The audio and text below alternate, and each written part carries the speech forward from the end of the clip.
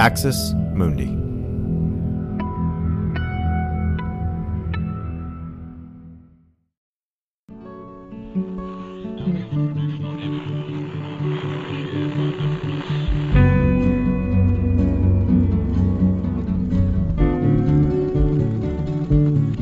Welcome to Straight White American Jesus, hosted in partnership with the Capps Center at the University of California, Santa Barbara. My name is Brad Onishi, Associate Professor, Religious Studies, Skidmore College, and I am here with my co-host today.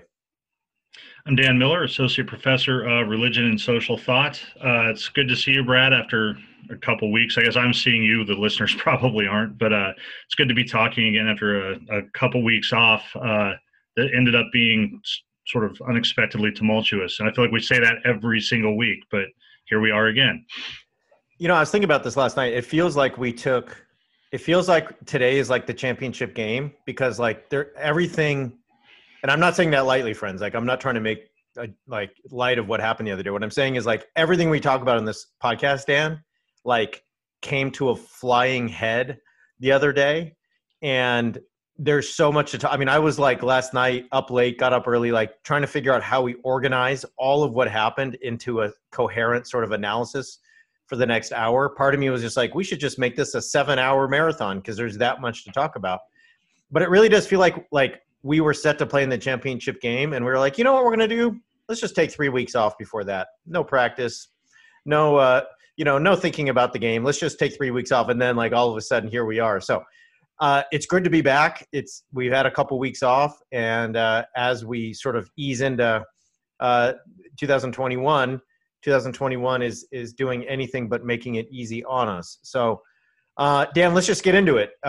There was an insurrection on January 6th at the United States Capitol. We're going to get into the Christian nationalist dimensions. We're going to get into the conspiracy theories. We're going to get into the authoritarianism. But let me just ask you this. What are your first reactions? You know, when you saw what happened that day, what did you think? So it was kind of weird because I was actually sort of avoiding the news that day because like my focus was on Georgia. I knew that obviously the Congress was supposed to certify the election results. I knew that GOP people would oppose it, but it wasn't going to go anywhere. It was largely spectacle and so forth. And so I just didn't have the patience for that. So I turned off the news for a while, and I went that afternoon to pick up my kids from an activity they were doing, and I flip on the radio, and it's talking about, an insurrection of, hundreds or thousands of people storming the Capitol. It was sort of unreal on one hand. On the other hand, my first reaction to that when you hear that is, well, what the hell do we expect, right? You talk about, sort of talking about these things for what we've been doing this for years now, right? Christian nationalism and rhetoric. And as you've said, sort of your mantra through a lot of this year has been leadership matters and so on. And that rhetoric is never just rhetoric and, that sort of thing. And sort of it's not surprising at all that this happened. I think I wasn't even surprised about the lackluster response from the Capitol Police, and we'll talk about that a little bit later. But it was just kind of it finally sort of happened. I will say that my reaction wasn't that it was going to change anything. I think it should be taken as serious. It was an insurrection. I think that for lots of reasons, it was a terrifying sort of thing to happen in the U.S. I think anybody who thought that, you could storm the Capitol and stop the presidential transition, I think that was naive on the part of any of the activists who did that. But none of that's to minimize it. So I wasn't afraid that that the country was going to fall or something like that. But I think it was an attempt to basically do that, to, as you say, as an authoritarian ideological act to keep Donald Trump in place. The last point I'll make, and I'll throw back to you, is with the Nashville bombing that happened recently, there was a lot of debate about definitions of terrorism, right? And people get confused about that, but terrorism is hard to define because it has to be violence undertaken with a sort of to a specific political or ideological end. I think that this was very, very clearly an act of domestic terrorism. undertaken at the instigation of the President of the United States. It was very clearly about political ideology and, sort of the MAGA ideology, if you like.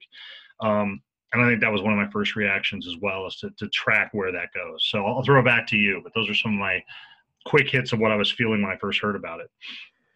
Yeah, I was in front of my computer. I was writing that day. I was on Twitter, and I started to just see the events unfolding. One of those very surreal moments, my wife came up to my office upstairs, and we were talking about something else. And, as she was going back down the stairs, I said, I knew she was working and not paying attention to the news and things. And I said, like, very just casually, I think there's a coup happening at the Capitol. And as soon as I said the words, like the sort of like extraordinary nature of that sentence hit me.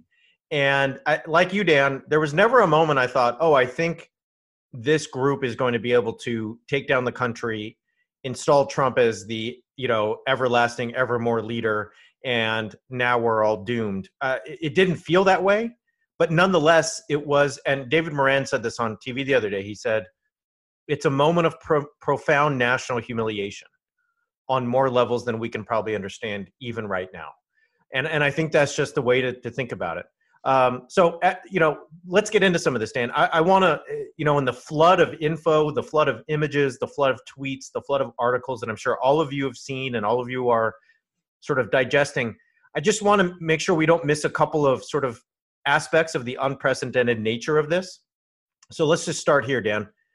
One, we have been a country that has prided itself on a peaceful transition of power. That's a hallmark of our democracy, and it's been one of the examples that we feel we set for the world. Well, I hate to say this, but 5 people died the other day, which is tragic and awful, and I don't like it any one bit. It's just awful. Thanks for listening to this free preview of our Swag episode. In order to get access to the full episode and so much more, become a Straight White American Jesus premium subscriber by clicking the link in the show notes. It'll take you like 2 clicks, I promise. In addition to getting access to this episode, you'll have access to the entire Swag archive, over 550 episodes. You'll also get an extra episode every month, ad-free listening, Discord access, and so much more. All that for less than $6 a month, and it helps us keep our flag up and continue to safeguard democracy from religious nationalism, extremism, and rising authoritarianism. Check it out. It's not hard, I promise.